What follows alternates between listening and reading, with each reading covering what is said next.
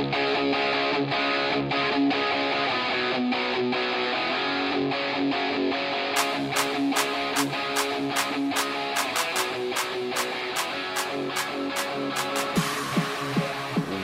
back, everyone, to episode 17 of the Vancouver Boys podcast.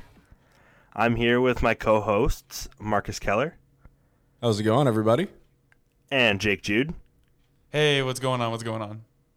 And we have a lot of fun stuff to talk about today, starting with the draft, and there was a bunch of trades and whatnot. But before we get into that, let's throw it over to Marcus for our fake sponsor of the week. Well, thank you very much, Tyler. I'm going to remind our listeners that our fake sponsor of the week is a placeholder for a real sponsor, which we think we will be able to get someday. If you are looking for sponsorship opportunities with the Vancouver Boys podcast, always feel free to reach out to us at Vancouver Boys Podcast on Instagram and TikTok, or by email at vancouverboyshockey@gmail.com. This week's episode of the Vancouver Boys podcast is brought to you by your local municipality dump.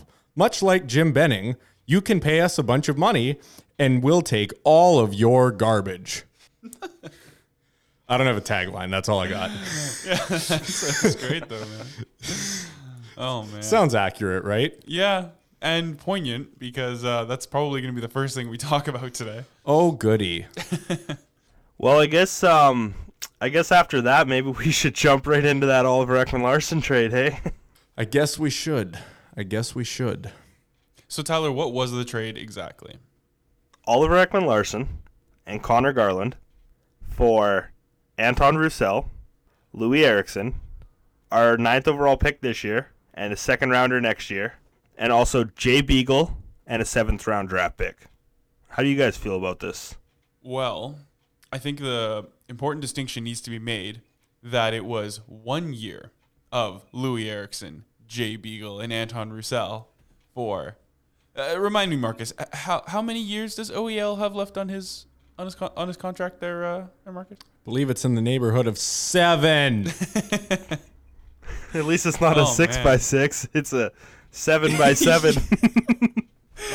Dude, Tyler, every week this guy tries to tell us that Jim Benning needs to sign more 6x6s. So instead of signing one, he just goes out and trades for a guy that's on a worse contract. Clearly, he's not listening. I am utterly befuddled by this. Jim has taken some of the biggest mistakes he's made as GM of the Vancouver Canucks, waited 90% of the way until those mistakes were over and forgotten and completely forgiven, and decides to dump them and get something even worse. I mean, personally, I don't mind the trade. I like OEL. I think he's going to turn things around in Vancouver. But the other thing is I really like Connor Garland. He's a really fun player to watch, and he's got a lot of upside. But I don't know. I think OEL is going to surprise some people. Yeah, I think this entire trade really hinges on Garland and Guenther, because Guenther was who they picked 9th overall, I think, and we can get into that a little bit later. But really, this trade hinges on the ability for Garland to come into the lineup and impact the roster and make a big difference versus how Guenther will be able to perform when he gets to Phoenix or playing in Arizona, I guess they're called, and how he'll impact their roster down the line. I mean, yeah, I see Garland on the second line with Horvat. I think he's going to look great on that line. I think this is the best piece in that trade. Of everyone in it, he's the most talented player. Obviously, that 9th overall pick has yet to be seen. Same with the second pick from next year. But they're addressing the issue of the top 6. I have to give him that. He's addressing the issue that we needed someone to fill that top 6 role. Again, an issue he created himself by not re-signing Toffoli last year, but still it's addressed, and I can appreciate that. We were missing defense, and that's addressed, and I can appreciate that. But geez, man, I would have liked it if Arizona retained more cap. Yeah, how much cap did he retain? It was 12%, which works out to almost exactly $1 million per year. So that makes OEL's cap hit for the Canucks $7.26 million for the next 6 years. That is correct. Until he's, 36 years old? Yes. And Tyler Myers is a $6 million cap hit for the next 5 years, 4 years. No, I think for the next 2 or 3. He only signed a 4 or 5 year contract when he got here. Oh, I thought it was a 6x6. No, it was people thought it was going to be 6. Tyler Myers signed a 5-year contract. Right, so that means there are 3 seasons left on it as he's played out 2 of them. Exactly, yeah. So that means they have 3 years, $6 million for Tyler Myers, 6 years, $7.26 million for OEL, and they have, at present moment, for sure, we know next season they're going to start with Tyler Myers and OEL, who can combined will make $13.26 million. Correct. Yikes. But it is kind of nice to also not have Eriksson, Beagle, and Roussel, who combined were also about $13 million. So yeah, it's just a different $13 million. Man, this team's gonna have to perform next year to make this worth it. We got to remember that Myers was originally on the team still, so he was still part of that cap hit. So that doesn't really change much. So we lost 13, and we kind of brought back 7. But I could see Garland getting somewhere around maybe $4 million a year. But he'd be worth it. Oh, exactly. So really, we're bringing back like $11 million. That's not a contract I'd be upset with at all. Well, and he was playing on a pretty terrible team and putting up pretty good numbers. So yeah, he was their best forward last year on Arizona. Statistically, he was the third highest point getter on that team. It was Phil Kessel with 43, Jacob Chychrun with 41, and then Connor Garland with 39 points last year. More than Clayton Keller. So yeah, I'm pretty happy with that pickup. We have some more Canucks news here regarding forward Jake Virtanen. Jake, do you want to jump into this one? Yeah, unfortunately, it looks like Jake Virtanen has been bought out by the Vancouver Canucks and will be looking for a new team this year. Little bit surprised on the buyout, but if you know anything about the story, which I'll let Marcus get into because he knows the details a little bit better than I do, maybe not as surprised as we would originally have thought. Well, this tells me a couple things. One, the fact that they're buying him out at all leads me to believe that the investigation they were conducting was going to either turn up inconclusive or innocent in his favor. Because typically when a player is charged with any type of misdemeanor, such as what Jake Virtanen was, the team will be given permission by the NHL to just nullify the contract. There's no trade, there's no cap hit anymore, there's just nothing. The contract is essentially incinerated. The fact that he was bought out leads me to believe that as this investigation wraps up, it's looking more and more like he was going to be found either innocent or inconclusive, so that contract would not have been nullified. Otherwise, there would be no point in the buyout in the first place. I'm interested to see if a team would pick him up on a cheap deal, or if he will just head over to the KHL, where it seems like this kind of stuff doesn't really follow players and where the league doesn't really care for it as much. Yeah, they're going to head to Russia and make it all disappear. Well, there's no rules in Russia. You know the right guy, I guess. Yeah, I'm kind of disappointed that he's not going to be a Canuck just because he was a local boy, but it makes sense. It makes sense for the team as well. It creates a little more cap space. At the end of the day, I wish the best for him. Hopefully he can find a new team to play with, and the Canucks can move forward from it, and hopefully it works out for the best. Yeah, I mean, it sucks because he was such a high draft pick. There was such high hopes for him, and, I don't want to call him a bust because I know he had a few good years in Vancouver, but, I mean, after this, it's pretty hard to consider him a good piece to the team. Well, I think you have to call him a bust. I think if you're bought out within 5 or 6 years of getting drafted, I think you're a bust in terms of high picks. For people who are saying that Jim Benning was an idiot for signing him to this contract at all, I actually disagree with them. Even though, hindsight's 20/20. Obviously now, knowing what we know, we wouldn't sign that contract. But really, at the end of that season, he was coming off the best season of his career. He'd had almost 40 points. He was looking great on that second line. And he was looking like he would be a core piece of this team. I even see why they took him over to Foley, just in that Virtanen was younger. There was a better chance that when this team is competitive and gunning for a cup, Virtanen might have been at a higher skill level than Toffoli. So I understand it. To me, of all the things I blame Benning for, and there's a lot. There's even a lot that happened this week. But this, oddly enough, is not one of them. And I feel like that's an unpopular opinion around here. But that's how I feel about that. Yeah, the news is just becoming fast and furious from the Canucks this week.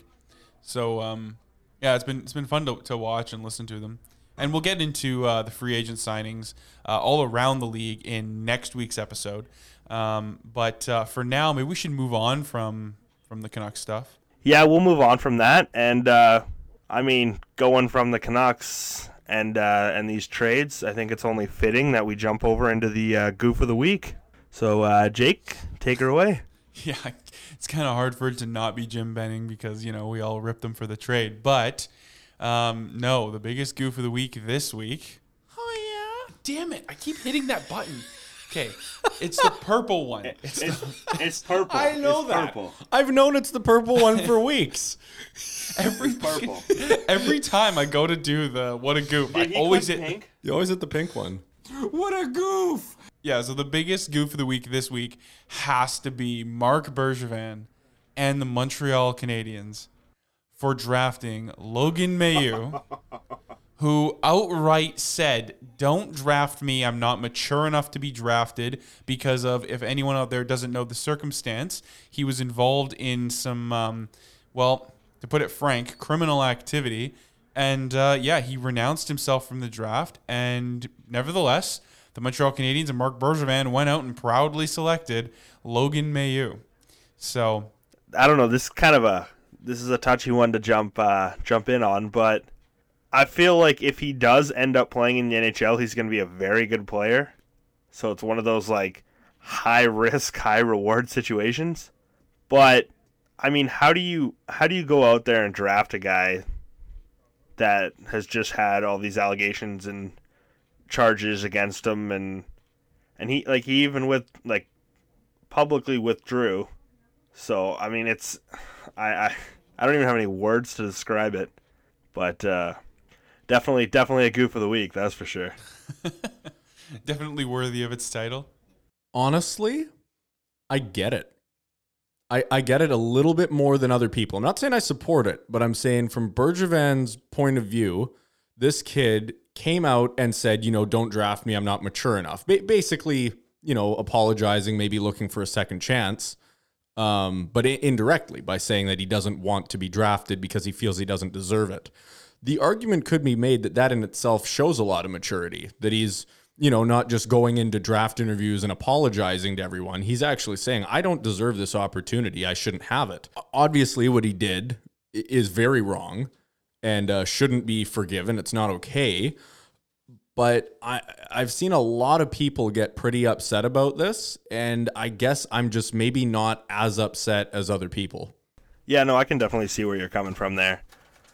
Like I said, high risk, high reward. Yeah. If he ends up playing, I think he's going to be a great player. So at that rate, you have one of the last picks anyways in the first round. So it's like it almost makes sense on why you could take the risk on it. Yeah, they weren't drafting the next McDavid at 30th overall. Exactly. Yeah, not really a funny goof of the week this week, but no, certainly worthy of the title. What is funny is that Bergevin, in my opinion, has jumped from being the most loved to the most hated guy in Montreal back and forth like 6 times in the last month and a half. Yeah, it's just kind of the way this guy goes. Yeah, it's funny because I'm actually up in Williams Lake right now, and that's where Carey Price played his minor hockey and whatnot with actually some of my cousins. Oh, cool. Local boy. Local boy, Carey Price. Local boy. I told you he's my neighbor. But no, the all my cousins and uncles and aunties out here, a lot of them are just diehard Montreal Canadian fans. And so when that news came out, they were like, why on earth did we draft this guy? Like, is he even going to play? But at the same point, it's like, people make mistakes. Hopefully they can get a second chance and he can play for Montreal. I mean, yeah, that's just it. I think even a lot of the people now saying, why did we ever draft this guy? They might be eating their words if he ends up being a stud on their second line, right? I mean, would you? Yeah, but like, this is going to follow this kid around for his entire career. Yeah, it will. So if he's a star or if he's a nobody, it doesn't matter what he does, he'll always be that guy. You never want to be that guy. That's true. You don't. But I think we've seen some players with some reputations and some histories move around the league before. Patrick Kane. And even some players with some, yeah, exactly. There's a player with controversy because a lot of people even forget this about Kane is that he was never actually proven innocent. The evidence against him was just inconclusive. They weren't able to prove anything either way. That's at the end of the day, that's why he was let off. But that's kind of what I mean when, and as wrong as it is, sometimes with athletes that really improve a team and do great things, actually can overshadow really bad things they've done in their past. I'm not saying it's right. I'm saying it tends to happen. Yeah. So speaking of the draft, let's jump into some of the picks here. Owen Powers, first overall, kind of everyone knew that was going to happen. No brainer. Did you guys see or did you guys expect Beniers to go second? Well, before we get into to Beignet or Beniers or whatever people are calling him, yeah, whoever he is, even though Owen Power was a consensus pick, I am actually a tiny bit surprised that Buffalo took him because it seems like consensus first overall defenseman picks just haven't really been panning out in recent years. Like Aaron Ekblad, solid defenseman, probably wouldn't have picked him first overall in a redraft. Rasmus Dahlin, solid defenseman, probably wouldn't have picked him first overall in a redraft. Even if you go as far back as Eric Johnson, definitely wouldn't have picked him first overall in a redraft. So I was kind of expecting them to go with Matty Beniers, but they went with Owen Power. Who knows? Maybe he's going to be the defenseman to break the mold, and he'll come out and have a fantastic career. That being said, I don't know if you guys have anything else to add to the Owen Power conversation, but if not, Matty Beniers going second to the Seattle Kraken, I think is really exciting for them. They're going to have a great young blue chip prospect that could just, drive their franchise in the years to come. So could be pretty exciting for them to have that kid in their system. Yeah, I think when it comes to defensemen, it's really hard to judge a defenseman just because there's some that are so good defensively, some that are really good offensively, and if they're not putting up those offensive points, people kind of are just like, oh, why did we take this guy first? And they don't really see his whole defensive side of the game. But Owen Powers looks like a stud. He was a stud for Team Canada. So I think it's a great pick. I'm hoping he pans out. And Matty Beniers, like you said, I'm excited for him. Go to a new franchise. Looks like a great player. And yeah. Yeah, I think that's even just the novelty that comes with being the first ever draft pick from an expansion team. It's kind of cool. A lot of Canucks fans know who Dale Talon is, and they really shouldn't anymore, but they do. Simply because he was the first guy that we picked. And, that's just a really cool thing to have. And Dale Talon, I mean, no offense to him, he was no superstar. He was a good player, but he's not someone that I think Canucks fans otherwise would really look back and remember that he even played for us. But just because he was that first pick, it's exciting. It's something that a fan base can remember 50 years later. And Beniers has the chance to be that thing for Seattle. Also, he could probably make the team. Like, they're not that great. No, I wouldn't be surprised if he makes the team out of camp. They're not that great yet. We have to remember that this roster, in my opinion, is going to look very, very different on opening night than it looks right now. I think they have a lot of work that they're planning on doing because they went very young. They went very, very cheap and cap friendly. To me, that sounds like they're going to be flipping some players. Well, the way I see what the Kraken did is they kind of looked at Vegas and was like, okay, Vegas is a good team now. We're not going to be able to build a team that's going to be able to compete with teams like Vegas and whatnot for a cup now. Let's go young and try and build up our team in the next 5 years and then fight for the playoffs and a cup in 5 years. So I think they're playing more of a long haul game than let's win right away. Which is what expansion teams should have done looking at Vegas. Like, we were surprised that they had the success that they had, but Well, even Vegas on paper looked like a better team than Seattle looks when they finished their expansion draft. But even still, when Vegas came in, people thought they would be fighting for a playoff spot, not dominating the division and then running to the Stanley Cup Finals. On paper, they didn't look as good as they performed. Yeah, did you see they were talking about how Seattle only has to live up to making it to the Stanley Cup Final in their inaugural season? Yeah, easy stuff. Yeah, right. Well, how do you guys feel about Mason McTavish? He went third overall, and I think the charts had him a little farther down the list. You know what? It makes sense to me. Like, before the draft, if you had told me Mason McTavish would have gone third, I definitely would have been surprised and probably not believed you.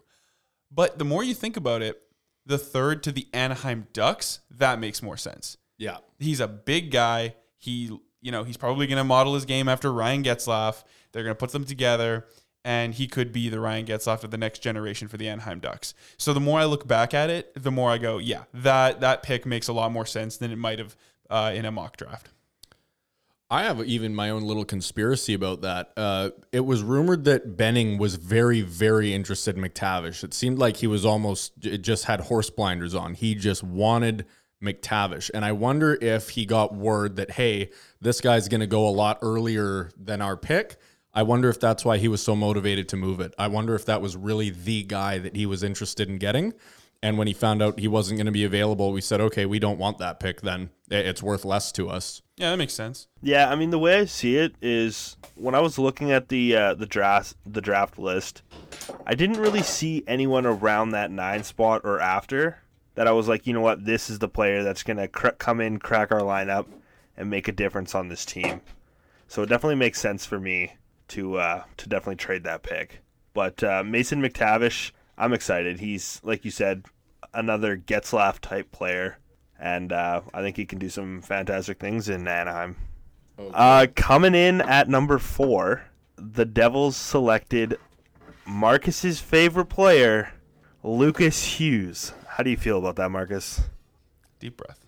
I feel like there's already an impending trade to send Quinn to New Jersey.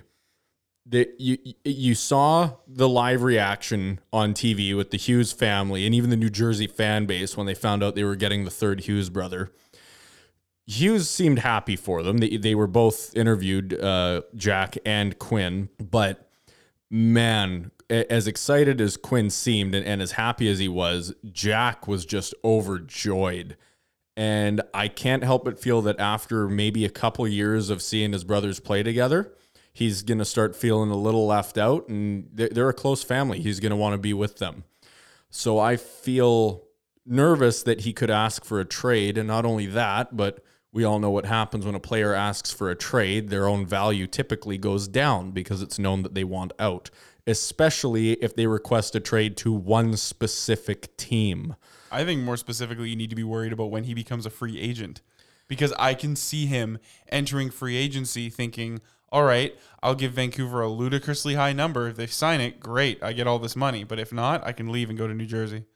Exactly. It's a scary situation to see both of those two together, especially because they're both projected to be pretty high caliber players. So I'm as a Canucks fan, I think a lot of people aren't as nervous as they should be about that situation. What do you mean as they should be? I mean, I haven't seen this conversation much. I have not seen that many people talking legitimately about how a Quinn Hughes to New Jersey trade is something that's probably imminent in the future. It's been joked about, people making memes about it and whatever. I feel like people aren't really taking this as seriously as they need to be. This is probably going to happen. Wonder what that return would have to look like. Well, like you said, I hope there is a return, because if it's free agency, that return could be nothing. Well, I was thinking, like, if they are going to move him, it would have to be what? Like Nico Hischier. God, what else does New Jersey have? It would have to be more than Nico Hischier. I know, but like, what else do they have to offer that Vancouver would want? Well, we would absolutely need an NHL-ready defenseman, and preferably a young one. Hey, Quinn for Luke, 1-for-1. What about like a Nico Hischier and Will Butcher combo with like a second or something? Dude, Will Butcher's value has tanked. He's nowhere near as good as he was projected to be. Well, no, he's not. But I mean, you're getting Nico Hischier and you're getting a decently high draft pick at the same point. I mean, you could always push that draft pick to a first. Yeah. Maybe Hischier a first and like a decent defenseman. Yeah, okay. But I was even going to say if you get Hischier a first and maybe even a third, you could then package those draft picks somewhere else and get another high caliber young defenseman in return. But man, Sure. I would really just prefer to keep Quinn. Right? He's a great player. I love him. I mean, it would be a lot easier for Vancouver to try and package some big deal up for Jack and Luke. You think it's You think that would be we easier? Have a lot of. I think we have enough young talent. Like if somebody like Podkolzin panned out, you could almost make the argument that Podkolzin and Luke Hughes could cancel each other out. You could throw a first and then another high caliber young player. Podkolzin and Hoglander? But even at that, man, like That's Jack steep. Hughes and Luke Hughes are first and fourth overall picks. That carries a certain pedigree.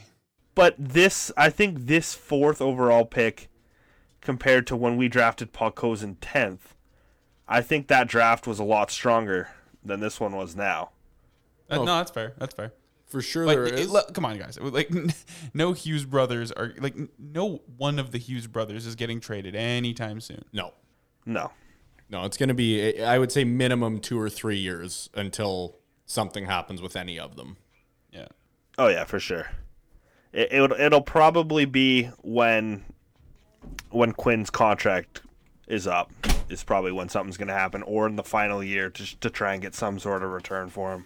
Yeah, he'll probably sign a bridge deal this offseason so that when he turns, 25 or 26, Yeah. and he's eligible to be a UFA, he can just dart if he wants to. Jumping into the next pick that we want to talk about here, Kent Johnson went 5th overall. We were kind of mentioning him earlier about maybe the Canucks would be able to snag him at 9, but he went a lot earlier. Jake, what are your thoughts on that? Yeah, it was him, and there was one other player that we thought that the Canucks would have their eye on. Do you remember who that was? Yeah, it was Brandt Clark. Right, yeah. So Kent Johnson and Brandt Clark went, I think, 5th and 8th, respectively, which were both higher than 9th, so obviously. So I think that, looking back at it, it was good that the Canucks moved that pick for that reason alone, because those were the two players that I would have thought would have been good fits for the Canucks. Kent Johnson, I think, is going to be a good fit in Columbus. They picked up another player later in the draft who will complement him. But 2 high first-round picks for Columbus. I like them. I think Kent Johnson will pan out. I think he's a second-line player, maybe even first. But yeah, I think I like the pick from Columbus. A little bit higher than I think a lot of people had him going, but still solid pick. Yeah, no, just like you said, I think Kent Johnson's going to be a great pick. I think he's going to do great in Columbus. And Brandt Clark would have been nice to have him on the team, but I'm hoping that trading this pick was worked out well for us, so I wish them the best. And yeah, it's going to be exciting to see all these new players in the league and see which ones crack the lineup and which ones don't. Yeah, Brandt Clark, he is a local boy. Jake, does that count as local, Lower Mainland? Yeah, sure, yeah. Okay. Certified local boy, Brandt Clark, did go 8th. And it plays right into what I've said before, is that the Vancouver Canucks, it seemed like there was 1, 2, maybe even 3 guys that they wanted. I think they became aware that none of them would be available. All these GMs, they all talk before the draft. Most of them know who the other one's going to pick in advance. If he had insider information that those players weren't available, that's why we traded that pick. That's why it's gone. And it would have been nice to have a local guy on the team, because we picked one local guy who a few years ago who we bought out, and another local boy who, for reasons unknown, we let go in free agency, and he's now an excellent defenseman over in Detroit by the name of Troy Stetcher. So it's too bad. Would have been nice to have a local boy on the team. It seems like those guys always, usually do quite well. Hopefully we can get a couple more of those rolling on the team soon. Maybe like the whole situation with Jake Vertanen was like, we tried local boys and we're not going back to them. Do you think maybe that had part to do with it? I don't think so, because Jake Virtanen is a relatively rare example of that not working out. I see tons of hometown boys in the NHL working out, and I personally think they have a better chance of working out.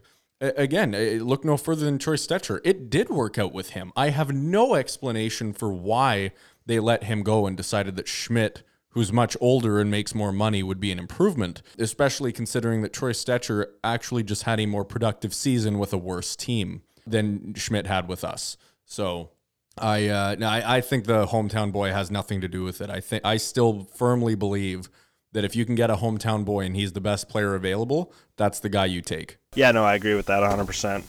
Moving on with the draft here, are there any other players you guys want to talk about, or draft picks for your guys' respected teams that you liked? Well, there was one player in the first round that we had our eye on pretty closely because he was projected to go in and around where the Canucks had a pick, but he didn't. He fell in the draft, and he went to the one team in the NHL that I'm just so glad that he went there. And that happens to be Marcus's favorite player in this draft.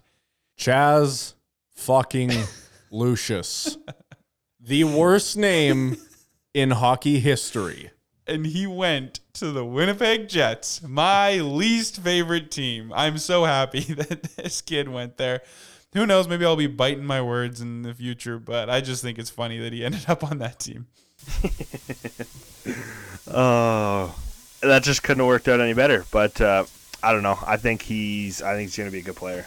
With a name like that, you have to be a good hockey player. No, you don't. In fact, you probably aren't. Otherwise, you got nothing going for you. Okay, I'll give you that. Yeah. Hey, buddy, what's your name? Chaz. Oh, forget it. Chaz Lucius sounds like an NFL prospect that didn't pan out and then ended up on a reality TV show. To me, Chaz Lucius sounds like an NFL prospect that just never was a prospect. He was just like always high school third stringer. Didn't even come close. like a Johnny Manziel type player? Dude, not even. Wow, worse than Manziel. That's impossible. But not a quarterback. This guy's definitely like the 5'3" linebacker that just plays that position because his dad bitched about him to the coach. Oh, man. Oh, that's funny. Actually, one person in the draft that I kind of didn't think was going to fall near as far as they did was Atu Ratti. I had a feeling this was going to come up. And the Canucks could have picked him with their second round pick, and they still passed on him, so I'm quite disappointed. Yeah, what the hell? What the hell happened to Atu Ratti? Everyone passed on him. I would love it if this guy just explodes and becomes just way higher than his cap even projected before that he was going to be. I'd just love to see him become like a first liner, you know? He's the next McDavid. I'm calling it right now. You called that a long time ago, Tyler. The Finnish McDavid. There was one other player. He's going to be better than Line A. Yeah, somehow I would hope so. Somehow I think that isn't much of a stretch. But there was one other player in the first round that was getting a little bit of attention because he fell so far, and that was Jesper Wallstedt, the goalie who was projected to go top 10, slipped past Kosa, who was projected to go after him. Kosa went, I think, 15th to Detroit, which we can get into Detroit's last few days. It's been crazy. But yeah, Jesper Wallstedt ended up going 20th. But not to the Edmonton Oilers, which a lot of Oilers fans had hoped. He slipped to 20th. They traded the pick to Minnesota, and then Minnesota came in and scooped him up. I think that's a good pick for Minnesota because right now their goaltending is Cam Talbot, and from other teams that Talbot's played on, he's not a goalie you can really trust with you, and he's getting older. So I think he was definitely a fantastic pick for Minnesota, as much as I hate them.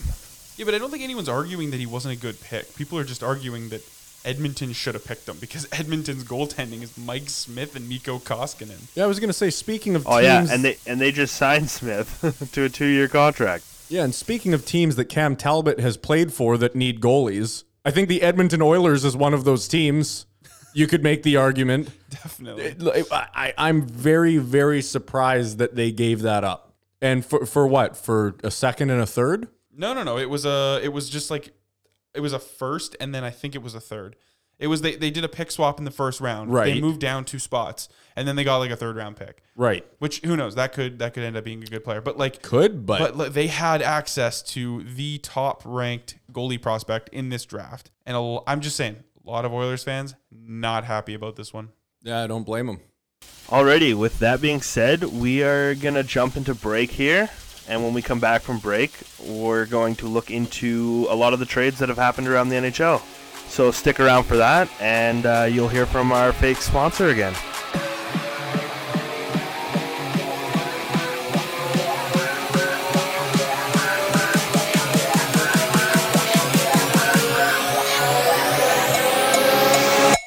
This week's episode of the Vancouver Boys podcast is brought to you by your local municipality dump.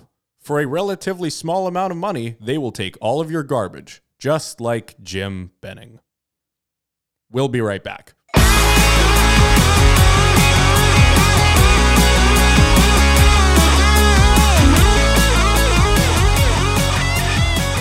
All right, everybody, welcome back from break. Right away here, we are going to jump into the Seth Jones signing and trade. Jake, how do you feel about this? So yeah, before I give my take on it, let me just remind everyone what the trade actually was.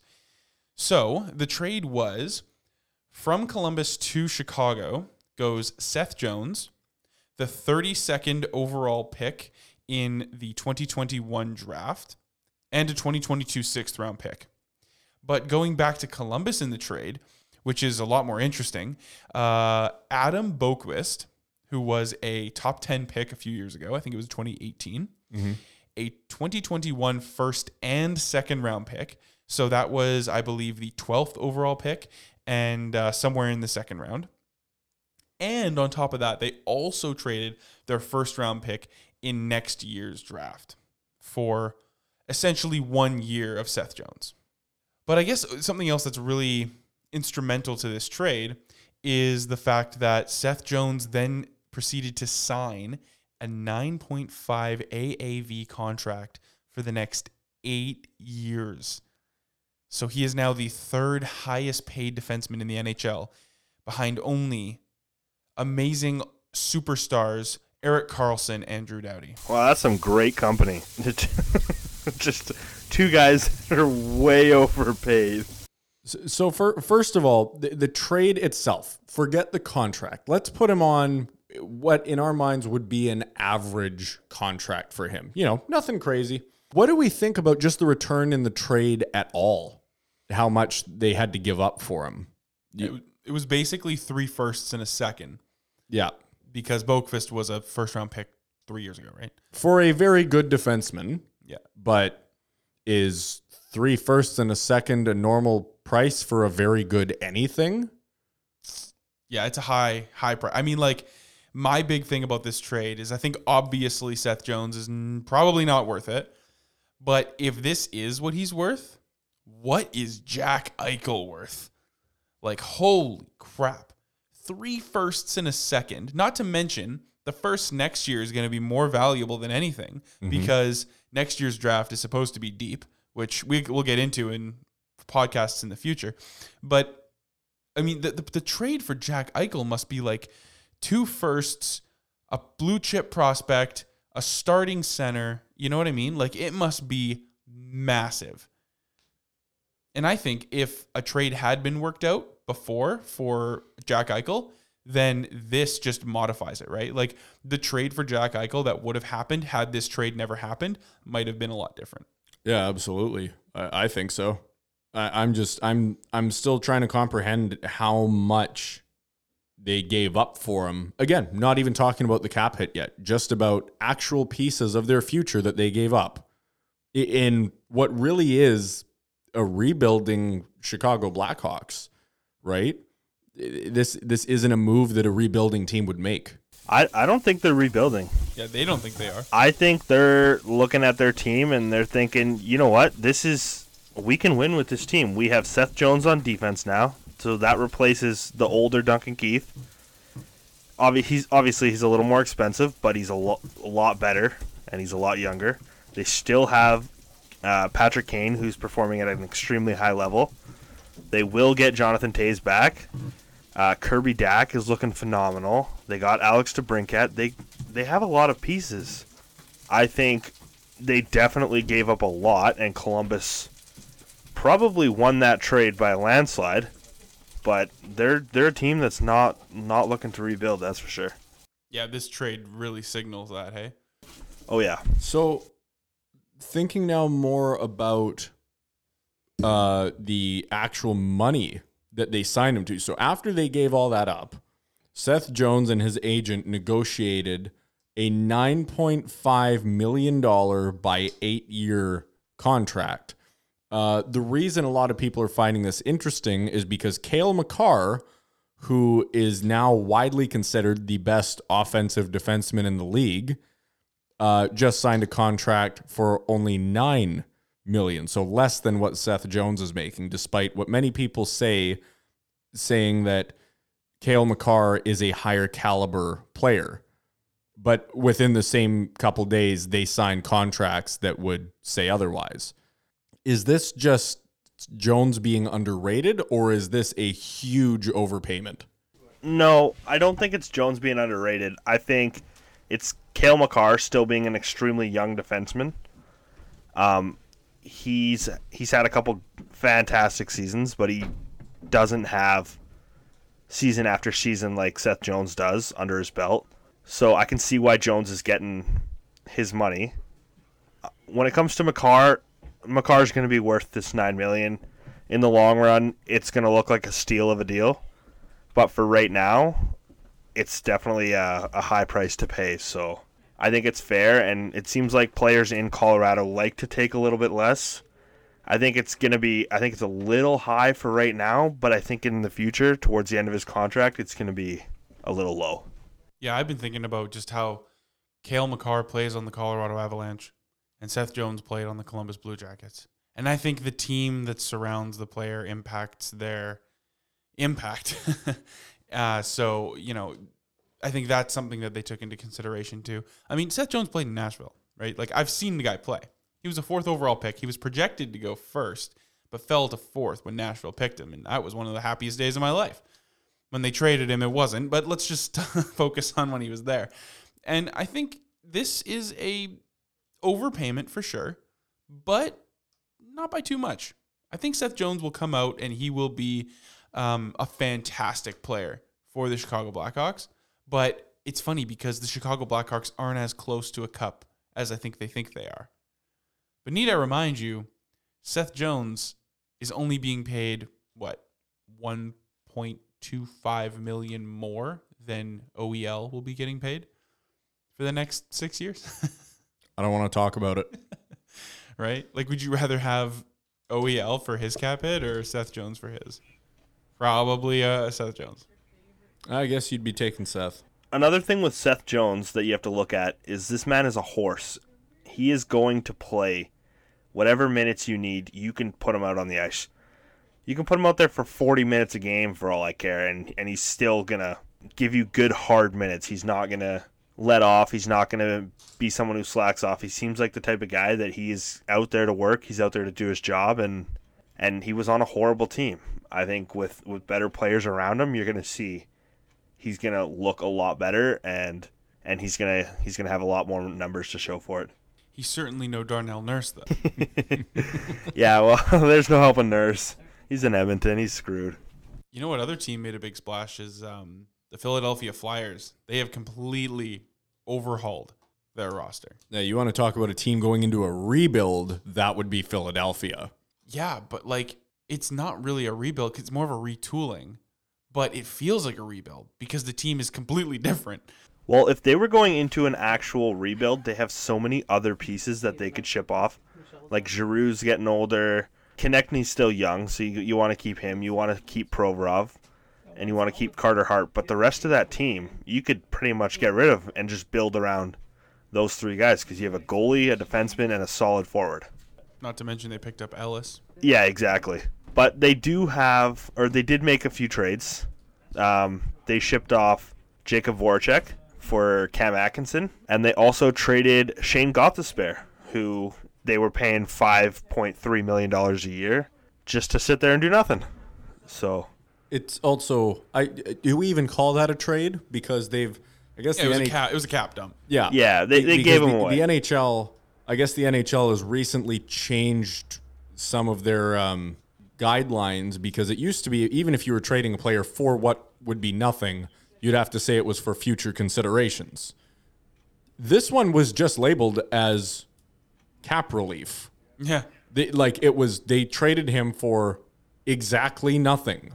They said, "Do you want him?" Arizona said, "Sure." And give us a second rounder and a third rounder, I think it was. How would you feel if you're Shane Gothisbehere and you're getting traded for nothing, but not only are you being traded for nothing, your team is throwing in draft picks to get rid of you? I would feel I would feel horrible. I agree. And it reminds me of one of the funniest things I've seen, like in a sports movie, was where a coach and a player were arguing. And I guess it was a player that, it was like a situation where the player had been traded, but the team retained some of their salary cap. So, to even some things out.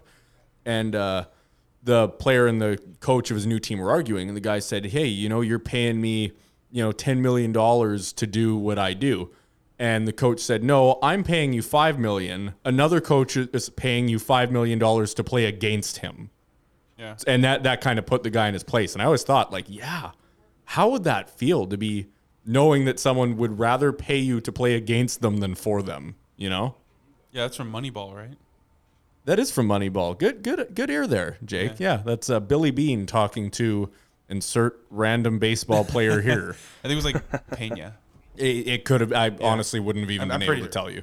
Also, I just want to quickly clarify something. I mentioned that it was Gostisbehere a second and a third. It was not. It was Gostisbehere a second and a seventh. Oh, so, yeah, okay. A little bit different, but still big deal, because a 2022 second is going to be a big deal. Next year's draft is deep, and we've been talking about that. So Philadelphia was not done there. They made another trade, acquiring defenseman Ryan Ellis. So we'll send this one to our local Nashville reporter here, Jake Jude. You want to take that one? Sorry, before you do take it, do you know how long he's waited to hear those words? Our local Nashville reporter, Jake Jude. You guy's been dreaming of that since he was like 7 years old. I'm hard. That's why I said it. All right. Well, before he comes, we should probably let him talk about the trade. Jake, take it away. Okay. Okay. So, backstory here. A few years ago, Ryan Ellis signed the contract that he signed, which was $6 million a year, and he could have got a lot more. He signed that contract as a friendly contract to David Poile.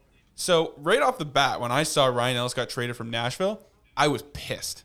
Because, in my opinion, if you have a player sign a friendly contract to your team, you are effectively signing an NMC. You're not moving that player. So, unless Ryan Ellis went to David Poile and he said, "You know what? Move me.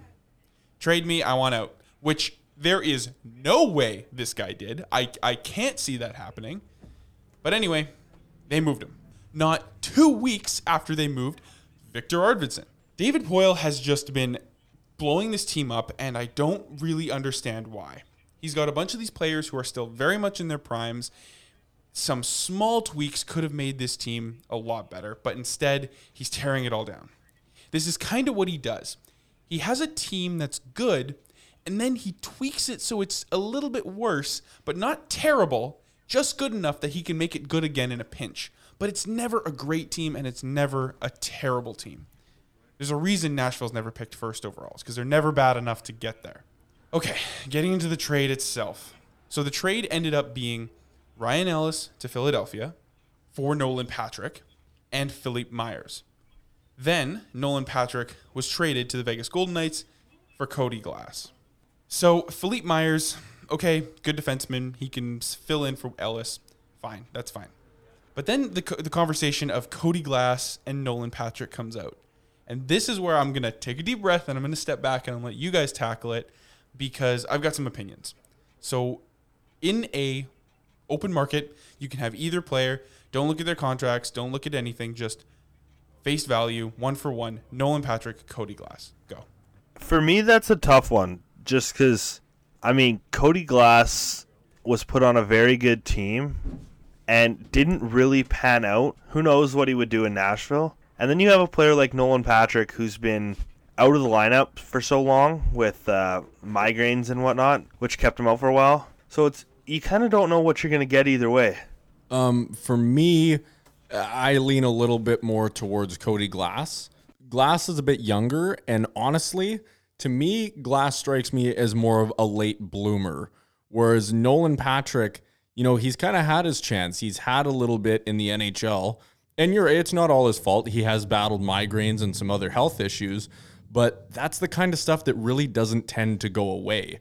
And I guess I like Glass's potential more than I like Nolan Patrick's. So I'd take Cody Glass. I think he's the better player of the two. Yeah, I really think it's Nolan Patrick. Yeah, I'd take it face value for that. Yeah, no, I mean, his injury history is definitely of concern. But that being said, he's got games played. He's played in the NHL. Not good games. Well, not terrible games. He had okay seasons. Definitely not second overall pick worthy, but he played some games. Cody Glass is still unproven. Nolan Patrick is a guy that you can put in your lineup. Cody Glass is not. Cody Glass has to make the team. So I'm a little bit concerned on whether or not it was good to move Patrick for Glass, but time will tell, and we'll be able to find out. But all that being said, who wins this trade?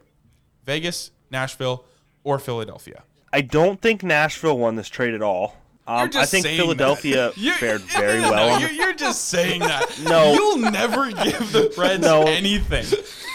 I didn't ask you who lost this trade. I asked who won. I'm trying to justify to myself who won this trade. Well, it's process of elimination. Nashville lost. I think at the end of the day, I think Philadelphia won the trade, and I think Vegas also won the trade. Because if Nolan Patrick You've got to be kidding me, right? No, if Nolan Patrick can become the player that they drafted, second overall, he has a lethal lineup to just slot into. Because Mark Stone and Max Pacioretty need a centerman. Whereas that's a good point. Philadelphia got a player like Ryan Ellis. You don't just come across. I'm gonna give Ellis some gas here, because I do like Ellis. He's a great defenseman. He's great defensively. He's great offensively, and he was on a good contract. And I don't think the return that Nashville got for Ellis was enough. That's the only reason I don't think Nashville won that trade, because I think you could have got more for Ryan Ellis. I think he was worth more. Yeah, I'm a little more siding with Philadelphia than Vegas on this. Vegas, I think they did okay. But yeah, Philadelphia, again, just with all the moves that they're making in their roster, Ellis is a really good leadership type guy, and he can back it up on the ice. So I think that for a new group, he's going to be a fundamental piece for them. Yeah, usually they say the team that got the best player won the trade, and Ellis is obviously the best player in this trade. So yeah, Philly wins the trade. But let's check back in. Let's see what kind of season Philippe Myers has. But I guess we're just going to have to keep our eye on the time until that time comes. What time is it, Jake? Oh yeah, I guess I should probably check the time. Oh, it looks like it's time for Tyler's Surprise Headline. Oh yeah. It'll make you laugh. It'll make you cry. It might make you go missing and wake up in a gutter. It's Tyler's Surprise Headline. Oh, this is an interesting story. And it comes from Indiana. Indiana. Have we been to Indiana yet? Not in Tyler's Surprise Headline, we haven't. I don't think we have. Okay. I think this is the Blazing first. new territory this week. The police catch the serial pooper after wrong woman gets a bum rap in Indiana. What?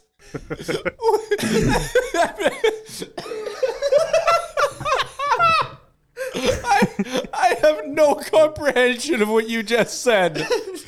So the serial pooper has been caught. And what else happened? A small town jogger is in deep after being accused of a serial public defecation case, according to the police. Authorities say they've cracked the case of a woman who has been pooping on neighborhood lawns during her early morning jogs through the town. I have so many questions. Officers urged the unidentified woman to seek professional help. Oh, yeah. And now it's funny because residents of that neighborhood are putting up signs on their grass saying no pooping.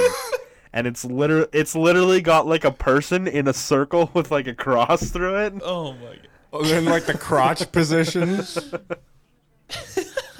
Yeah, pretty much. Oh, man. I can't believe that like in 2021 we have to tell people not to take a shit in other people's lawns. Yeah. I'm surprised that more places don't have to do that. You know, just going for my normal early morning run. You know what? I'm just going to take a dump on this person's lawn today. It's looking extra green. You know what amazes me about this story, though? It's that, like, it wasn't just, like, one place. It's that this lady, she has a route. Instead of, like, a paper route, she has, like, a shitting route. You know? She's just... Yeah, she is the serial pooper. How long has this been going on for? Like, how many... Because here's the thing. As weird as it is, I get it. You know, you go out for a run, you maybe misjudge how far you are from home. Something has to be done, right? You ate too many Raisin Bran before you left. Yeah, exactly. Fine, whatever. But, like, so this is just part of her daily routine. This is like she did it once and went, that was fine. Yeah, there's no repercussions for this. She gets up in the morning, throws on her jogging sweater, heads out the door, runs around the block, and then shits on her neighbor's lawn. Like, just continues her run. So this literally says that last week she did it to 4 different yards down the street, and every time she's skipping a yard. That's kind of impressive. And if I'm being honest. Yeah, and how they know it's her is because she leaves like toilet paper as her little calling card. So this is a game. So she oh my she is god, literally marking her territory. This is fun. She's enjoying it. This isn't just like, I don't care if I'm not close to home, I'll drop my pants anywhere. This is like, she plans this shit out. That's literally. Like she goes her shit out. My god. Like she goes for runs and carries toilet paper with her. Like she's ready. At this point, I'm convinced she's not a jogger. She's just running to people's houses to shit on their lawn. That's right. The exercise in between is just like a happy, like the icing on the cake here. I wouldn't be surprised if this woman doesn't own a car, so she just says, "Oh, I'm just out for a jog," and had to. You know what I mean? If she had a car, though, she'd just drive from house to house and shit on people's lawn. And you know what's funny is she wasn't even the first one that was brought in. Somebody was falsely arrested for it. Can you imagine having to explain that? Like, someone has to pay your bail. You're sitting there, and they're like, you know, I'm sitting there, right? Jake comes in. He's like, Marcus, tell me what that cop just told me isn't true. Right? You're sitting there like, I swear to God, dude, it's not me. My thing is, like, what evidence did they have against the guy? Like, you look like someone that would shit in my lawn. That's hilarious. That's just that one person in the neighborhood that no one really likes. They all get together and they're like, been fucking Denise. Probably him. Oh man. Oh, that's awesome. That was a great story. Oh, I can't wait to hear what you're gonna have to add that into next week's like lead up to this. Well, we'll see. I can already hear it. Yeah. I'm still gonna ask you what it was about, and then I'm gonna do you're it. Gonna forget. Yeah, as is customary every week. Yeah.